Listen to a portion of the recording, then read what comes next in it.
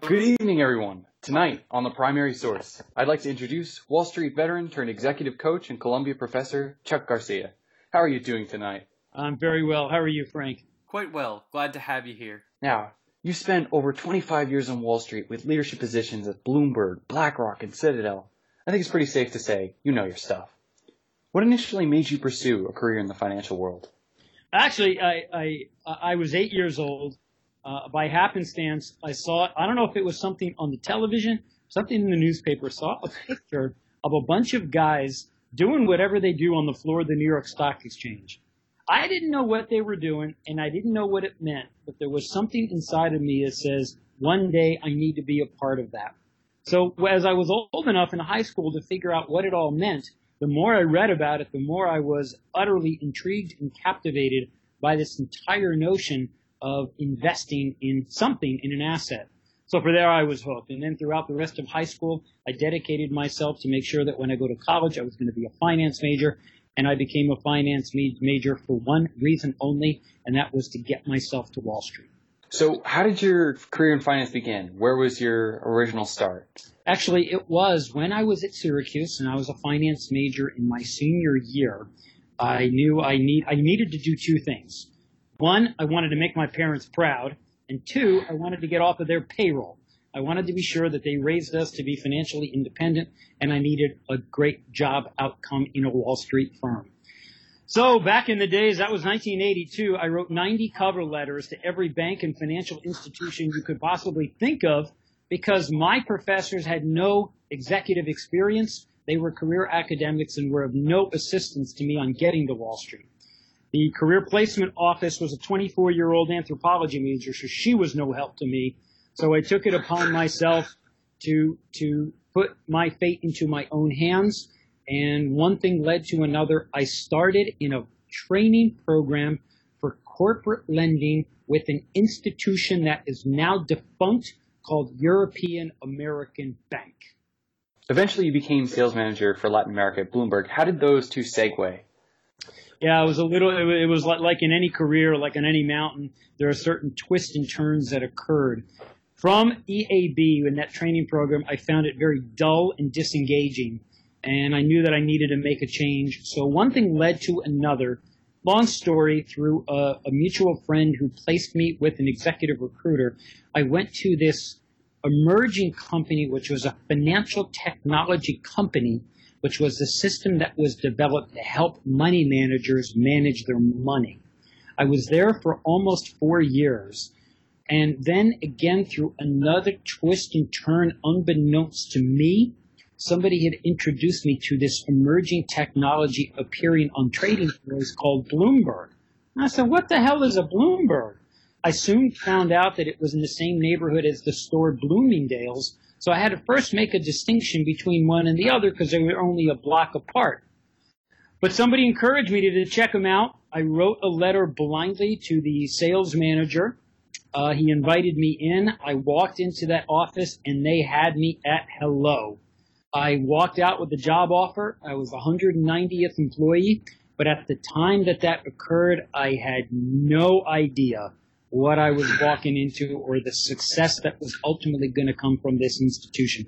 So, Frank, the lesson here is sometimes it's better to be lucky than smart. So I count myself as having been incredibly fortunate for a twist and turn that I could not have possibly predicted.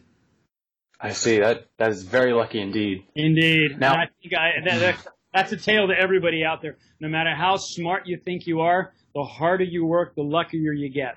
So how did you segue from this early introductory job all the way to sales manager for Latin America?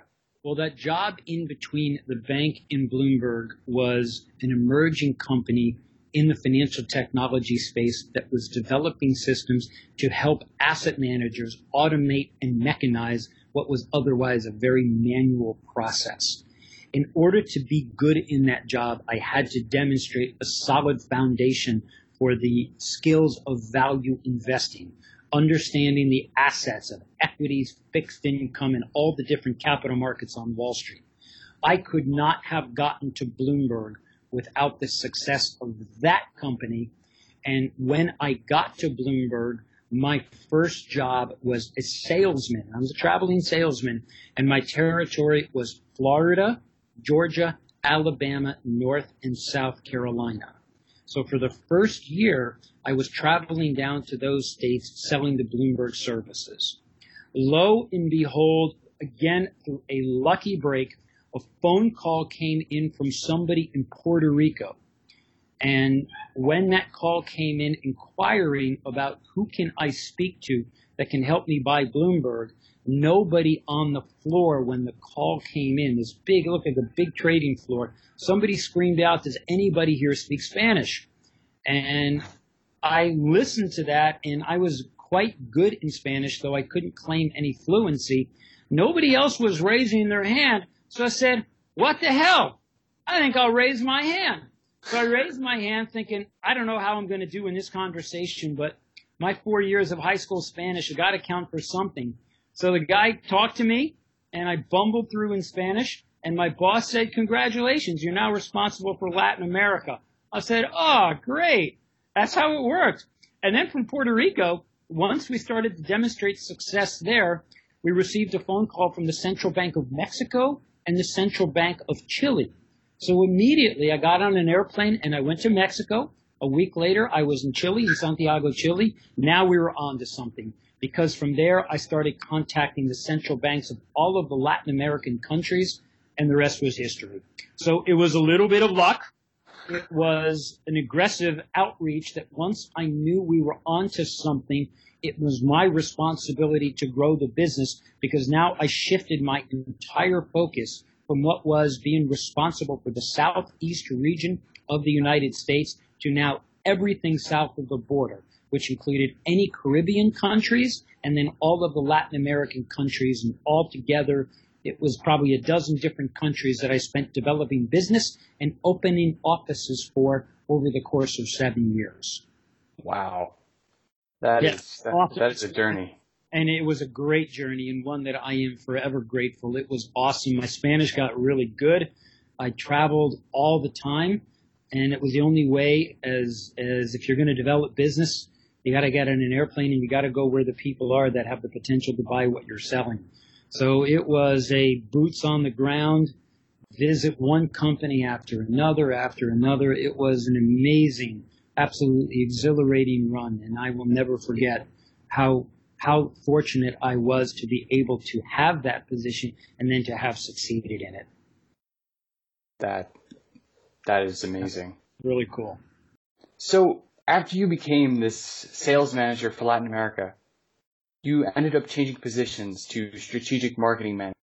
What eventually caused you to shift from sales manager to marketing manager? I was first asked to move to Sao Paulo, Brazil, and open up the Latin American office in a more regional role. So Mike Bloomberg said, the business has really grown in Latin America. We need to be in its backyard. We would like you to be responsible for all of Latin America, but in order to do that, you have to move to Brazil. I'd been to Brazil a lot of times, but I knew that this was a big family decision. And my family did not want to move to Brazil, and I don't blame them, because I didn't want to move to Brazil. So I use that as an opportunity to say that now I've got to move on to something different. What happened is my whole role changed, because now that I succeeded in a business that was driven by this transnational or international component, that really branded me within the company as one of the most international guys in the firm. I was also a pretty good public speaker, and I spent a good deal of time both internally in Bloomberg explaining my strategy and tactics for how we succeed in Latin America, and I occasionally spoke at conferences where people asked me to speak about Bloomberg and what it meant to the industry. Lo and behold, my boss said, well, you're really good at this. We are going to ask you to do this full time and to become our public spokesman. So use the public skills that you had developed over your career, and now we're going to formalize it into a real job. So there was no job description to it. It was simply a discussion over a cup of coffee that took about 2 minutes, and I now had a new job, which was the global spokesman. That job, I probably spent at least 100 speeches a year all over the world, speaking on topics of finance, technology, the integration of the two, anything having to do with the emergence of our industry over the course of time. That was the most thrilling, exhilarating privilege and honor of a job I have ever had. And little did I know that when I was doing that, how important that was going to be for my career several years later. It was awesome, but the cautionary tale, though, for the listeners is this was a job that didn't exist. There was no job description. It wasn't as if, hey, let's apply for this job. It was a job that was created out of the talent and skill set that I was able to demonstrate in one place that we found could be applicable in a much larger forum. So here I was spending my time developing business on one continent, but the skill set that was demonstrable, it was no big leap to think, how can we use this to sell our services in the rest of the world in these very public forums? So I think a lot of people, when they sit around thinking about what's my next job, my next career, sometimes they're waiting for a job description to appear or to emerge. My advice, if you think that there's something you can contribute, write your own job description and propose it to your boss. I think that is a formula for innovation, for something that takes advantage of one's individual skill set, and that also adds a lot of value. Look to see the things that you can add to your company that nobody else has noticed. Again, very good advice, Mr. Garcia. Wouldn't you love, Frank, to be able to write a job description or to be in a job where the job description doesn't exist? You make it up. How cool is that? One day when you and I have this discussion again, you're going to be able to tell me, hey, and I'm going to say, Frank, what job are you in? It's the job that the description that I custom wrote, and I proposed it to my boss, and they bought it, and now I do it.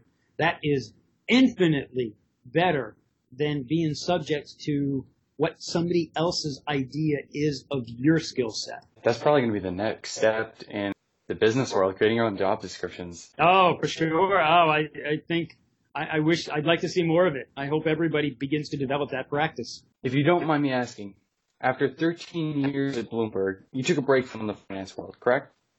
Not from the finance world, but I did reflect on my time at Bloomberg.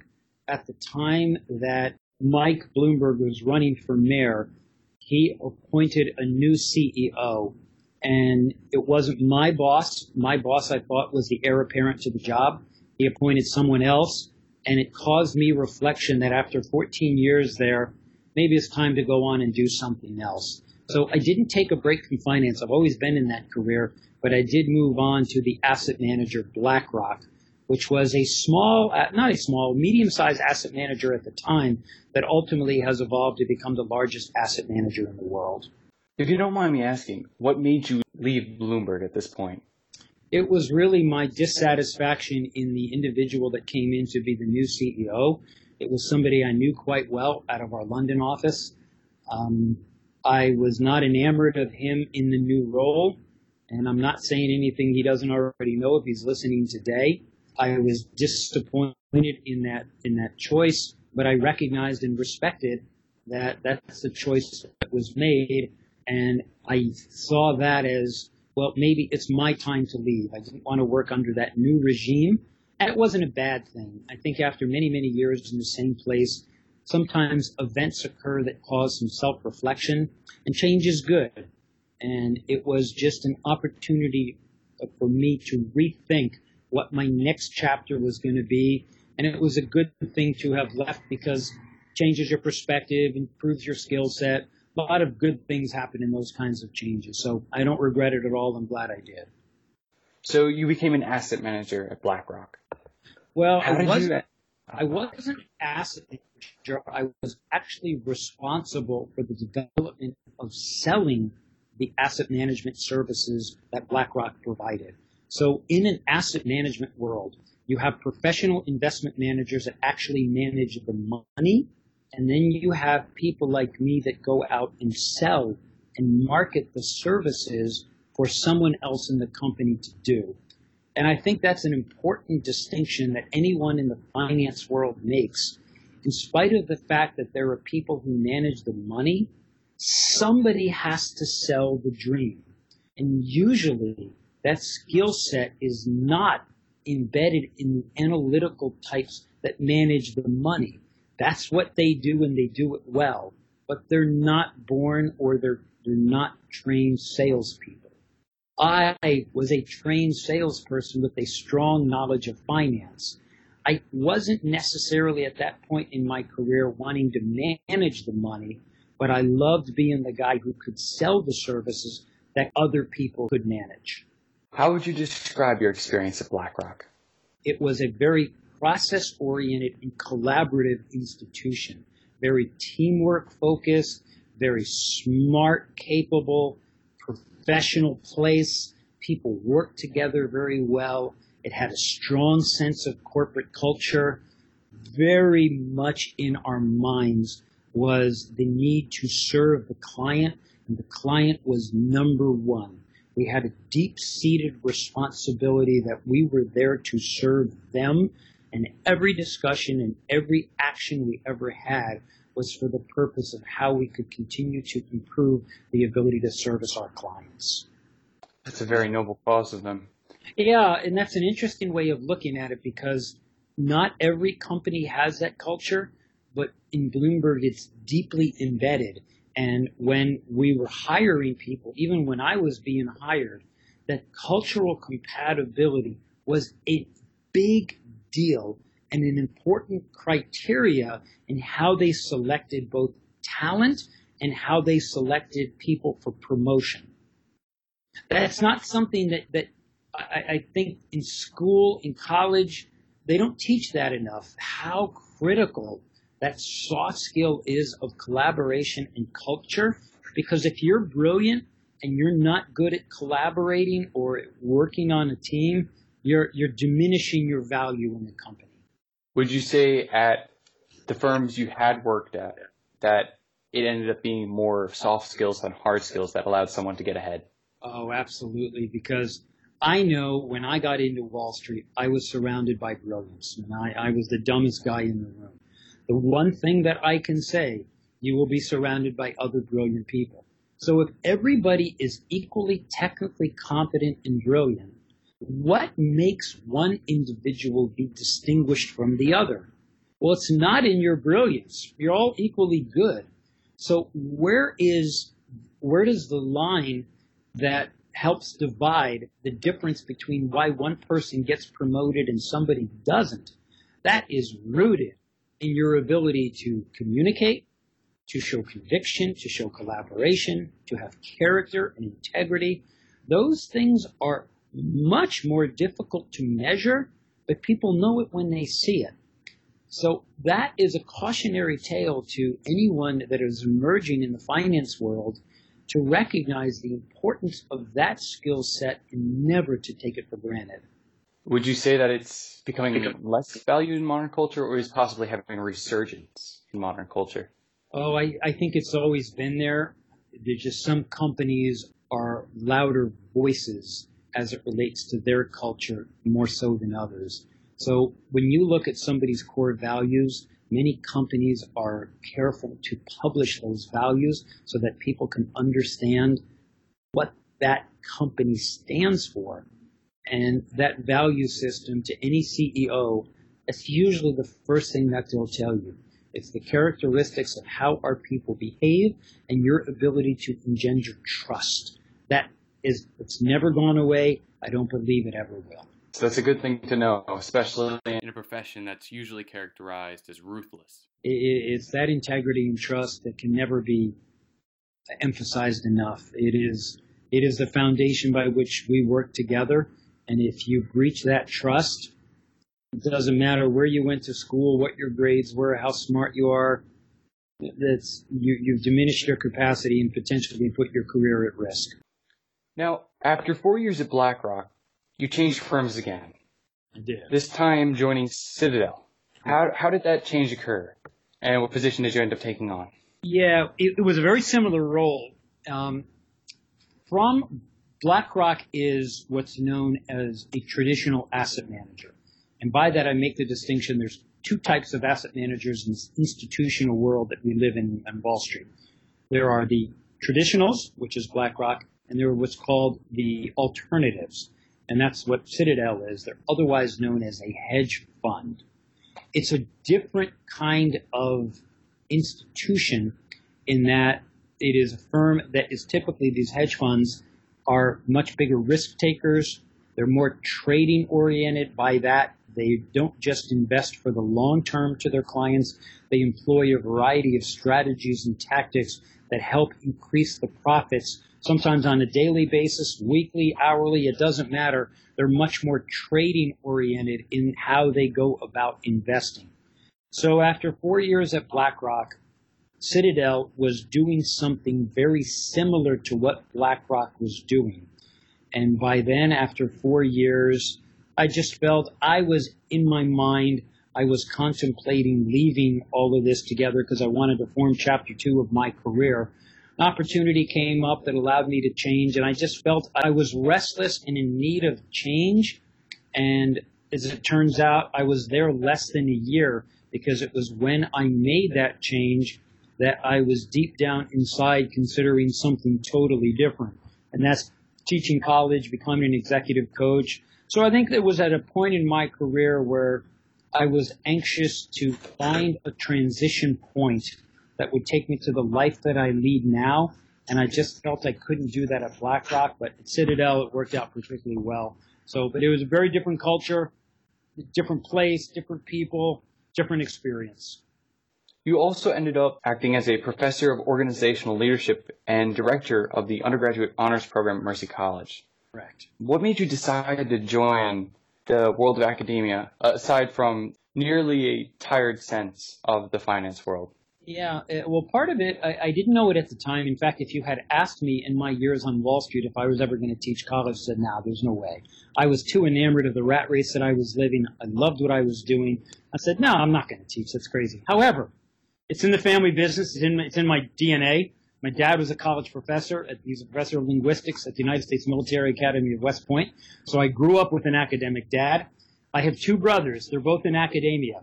One of them is a full professor of musicology at Miami University of Ohio. And my other brother is like me. He has his own business, but he is on the faculty at NYU. And when I joined Columbia, I brought him with me. There was some space for him. So all of us, we all started our careers in something different. And I think it was my dad up there in heaven calling down to us that each of us brought this sense of service, this sense of teaching, which is the culture that we grew up in, that everyone who has an expertise, at some point there may be a clear call to chosen. And I just felt, and I can't explain what it was this feeling. Now that I don't have to live this Wall Street life anymore, I was really in a place where I could design the kind of life that I wanted. So I asked myself, what do I want out of my life now? I wanted two things. I wanted more time, and I wanted mobility to have the freedom to do what I wanted to do. So I said, oh, this is easy. I'm going to take the expertise that I was known on Wall Street, which is really about public speaking and communication, and I was going to form my own company so that I could monetize the talents. At the same time, in order to start that kind of leadership development in public communications training company, I thought it would be a good idea to get into the classroom where it could be a lab, so to speak, where I could learn to teach. If I could learn to teach college, then I could learn how to teach it at the executive level.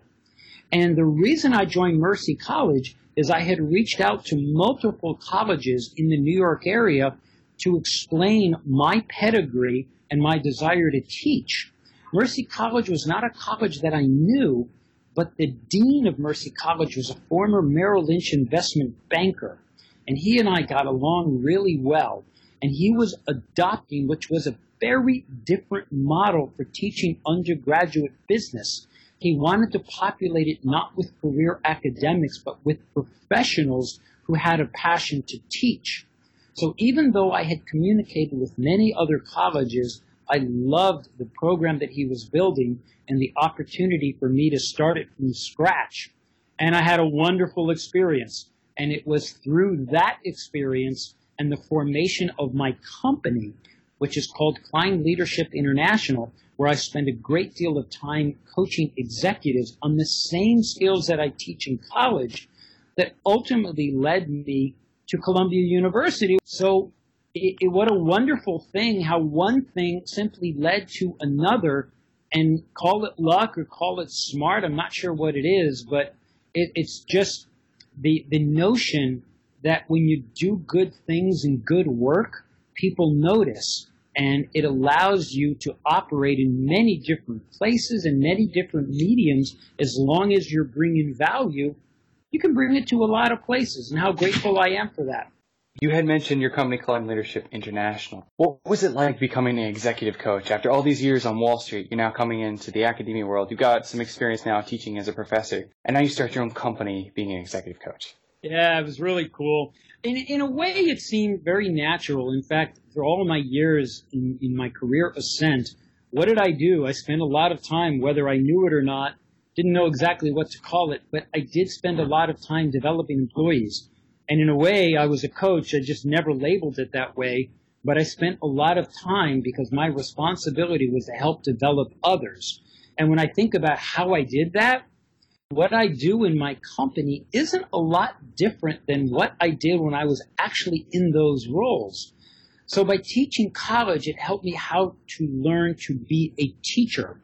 And then in this executive world, I was able to combine the talents that I had developed over my executive life, integrated into my teaching skills. And now when I'm hired and I do coaching, it's a little bit like a private trainer in a gym. You know, it's one-on-one. And I got the skills that I had used over the years. I honed and learned teaching skills. And what you do is you put it all together and you help somebody do something better than what they did before. I have to say, I didn't know such a thing existed. For all the years, I didn't know there were guys like me floating around coaching CEOs and CFOs. Who knew? But it's a big industry because people need help. And they recognize the value of the individual instruction and inspiration that can come with someone who has that kind of experience and has honed the teaching skills along the way.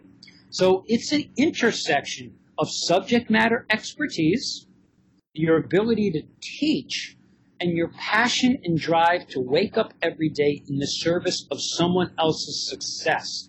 And if you can put all of those together, Frank, you're a coach. Do you feel it's something innate in someone, like some people just have it and some other don't, or is it something you can learn? Well, both. I think there is a certain DNA that you're good at it. I think a lot of it comes with the experiences that you've shaped over time and how you feel about working in the service of others' success. And then absolutely, can you learn it? Yes. There is an expression, once taught, twice learned. So every time you teach something, and you've seen me in the classroom, every time I teach, I'm learning something from the reactions of the students that come back to me. I'm learning something from the executives that I coach. How do they respond? I have to find a way in. Everybody has a different method that they respond to. So it causes me to have to be adaptable, to understand how people learn, what they respond to, the kind of coaching. It's a very cool thing because I coach so many different kinds of people, and then I teach so many kinds of people. So every time I do that, I'd like to think it just makes me a little bit smarter and hopefully a better teacher. Just to jump back to your personal journey through life, while at Mercy College, is it correct to say that you received your master's degree there?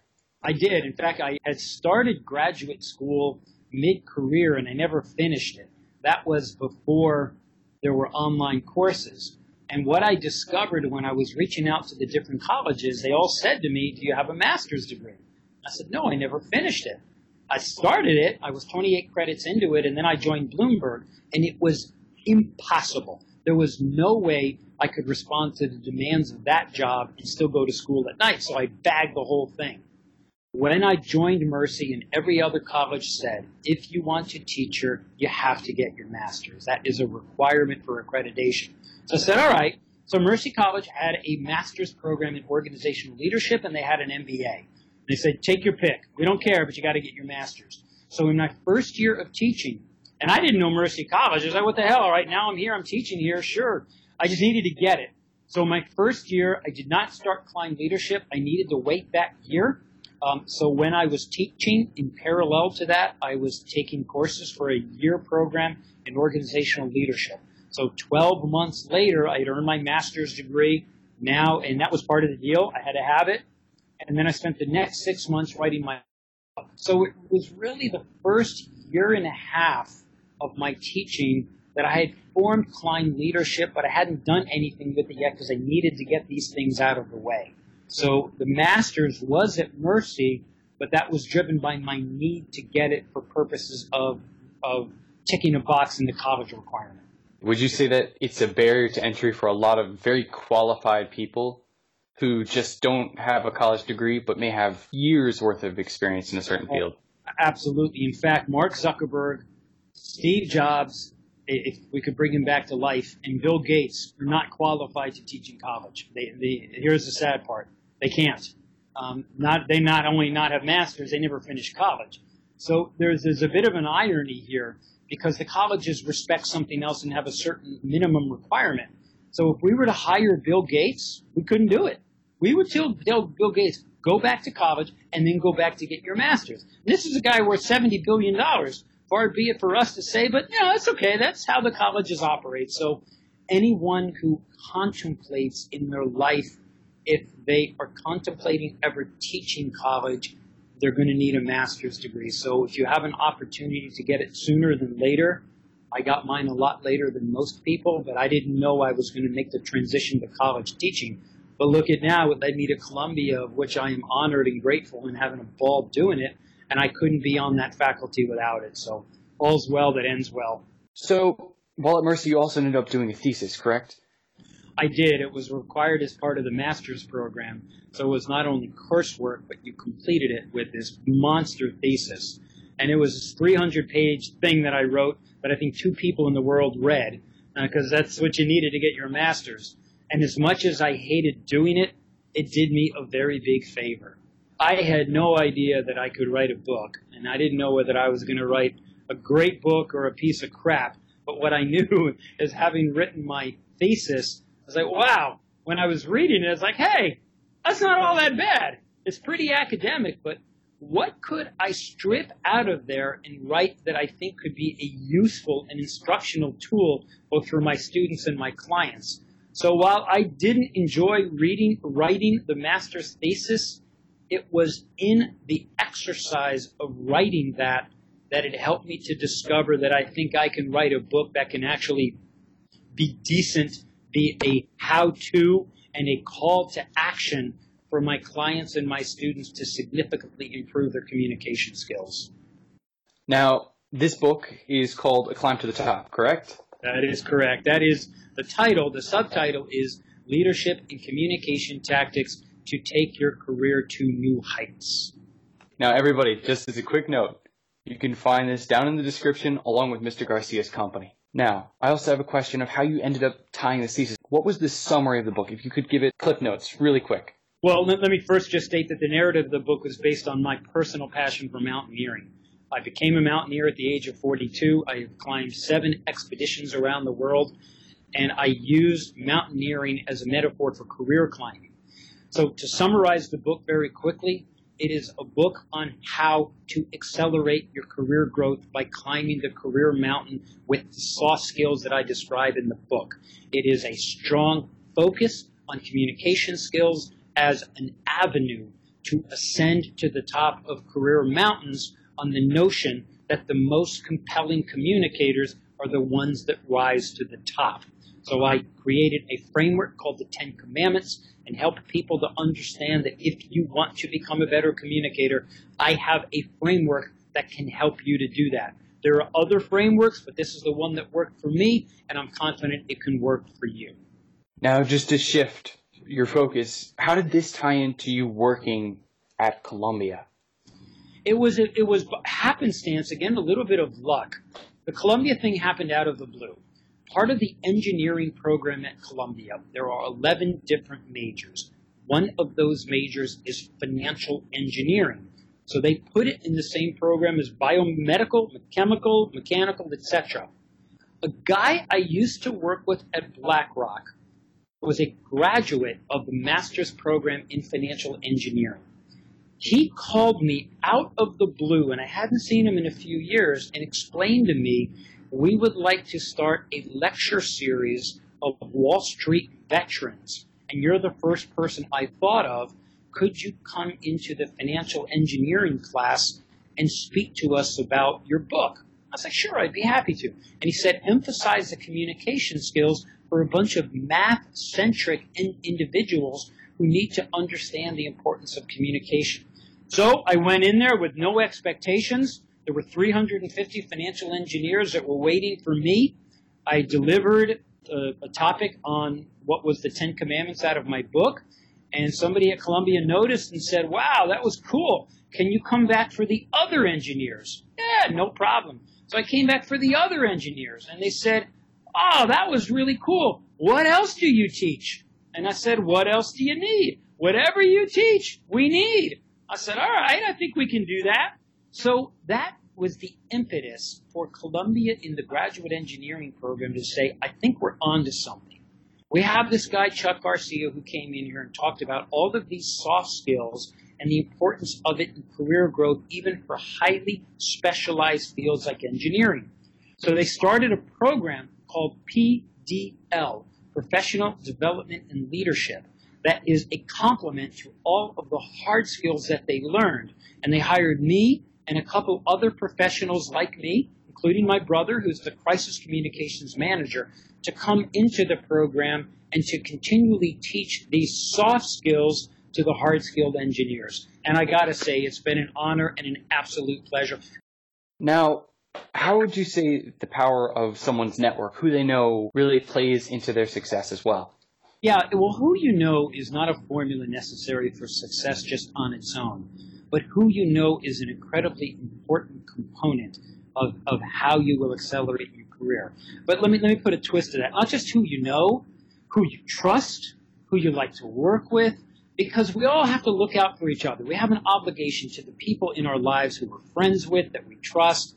And the metaphor that I use in my book was set a goal one step at a time, can't do it alone.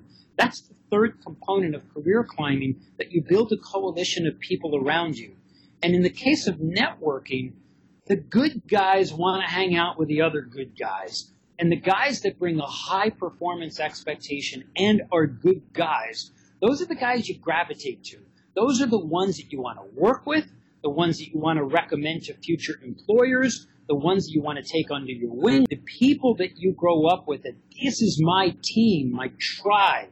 That is a really important thing, not just for career development, but for personal development. You got to know who your friends are, and you got to protect them. That is such a key thing, because you want them to protect you. And what I write about in the book is something called the law of reciprocity, that if you want to succeed, help others to succeed, and they will help you. I live and breathe by that mantra, that we are here to help each other. I don't help everybody. I help the good guys, because I know that they're going to help me. And that is my recommendation, to be careful and choosy about who you put into your world, because they are a reflection of you. And that's where the network power comes in. It leads you to wonderful places. Great words of wisdom there, Mr. Garcia. Thank you. Now, I have a couple of questions I'd like to ask you about more maybe topics about our world. Yeah. What are your thoughts on the effect of the growth and integration of technology on Wall Street over the years, as you've had such a pivotal role in it and its development? Right. Well, it's always been there, and I came of age in the 80s, just when technology was really starting to emerge. It was the birth of the PC, the birth of Apple, the birth of the World Wide Web. So if you look at the confluence of the things that occurred in the late 80s, early 90s, that's really where I was at the forefront of my own career development. It's always and always will be an integral part of automating, mechanizing, allowing machines to do the things that we as humans cannot do as quickly. It will continue to be a driving force in changing how we go about business. But I'd like to think that no matter how important and how fast all of this technology continues to emerge, I'm pretty old school in knowing that it's still people that got to make the decisions. It's still people that got to work together. It's great to have the technology, but I want to be one of those evangelists, not that I am anti-technology, I'm not, but I am pro-people, and that technology is a means to an end. It should not overtake what we do, although I suspect one day it's going to automate just about everything. It's going to be a touch of a button. However, the ability to be a concise, compelling, and powerful communicator, God knows I hope the machines never do that better than us. So I'm holding out a little bit of faith that we're still going to be the experts on these soft skills.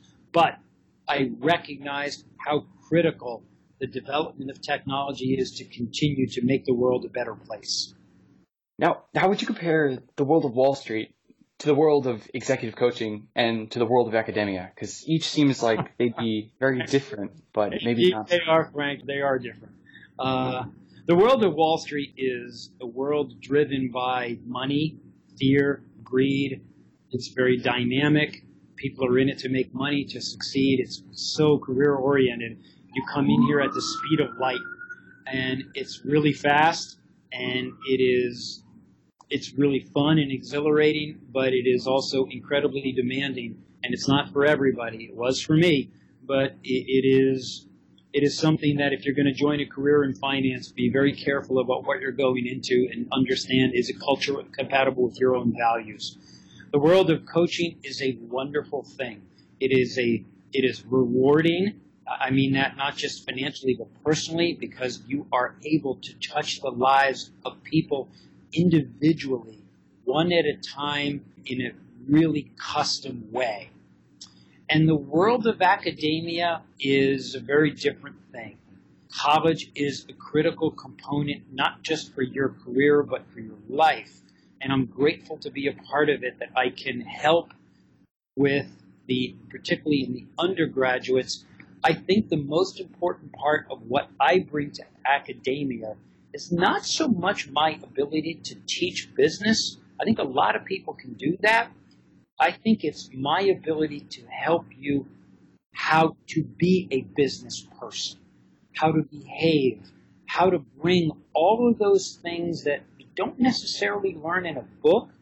But what are you going to do when you get to your job on the first day? How are you going to be? How are you going to act? That is, I think, what I bring. At least I'd like to think if I've got any kind of secret sauce. I think everybody has it, but college, to me, is too focused on the dogma of the academia and the discipline of rote learning for things that are not practical. My responsibility is to bring an utterly pragmatic way of what you can expect to get off your parents' payroll when you start your job, because it's about job outcomes now. It's not about building minds or creating open minds. Yeah, it's all well and good, but you got to pay back these loans. It's really expensive, and you need a job that's going to allow you to do that. So to me, college is about building your future, about understanding and discovering who you are, and about hopefully going out to get the best job that is right for you. It's the pragmatism. It's the skills you need to build your life. I cannot emphasize that enough. Academic rigor has its place, but I think it's only a small component of a much bigger picture. One final question before we go. Yeah. Is there any advice you recommend a student or aspiring business person interested in finance or another business field? Maybe something you haven't touched on? My advice is, don't just be obsessed with learning the rigor of academia so that you have a good report card. I appreciate the importance of grades, but that's not what this is about. Your experience and you and your friends who are picking the colleges is about character development, about personal development, about using the human interaction skills, communication, ethics, all of those things that may not appear on a scorecard, but will be utterly visible to the people whose lives you are going to come into. So leave room and leave plenty of space for personal development as it relates to your ability to communicate and connect with others. That, to me, Frank, is a number one advice. Very good advice to give. Thank you so much for your time, Mr. Garcia. You are quite welcome, Frank. It is my pleasure. Be sure to check out Chuck Garcia's book, A Climb to the Top, and his company, Climb Leadership International, in the description below. They are outstanding resources for your career development. Thank you for listening, and remember to check back with the primary source next month, where we always get to the core of matters. Good night.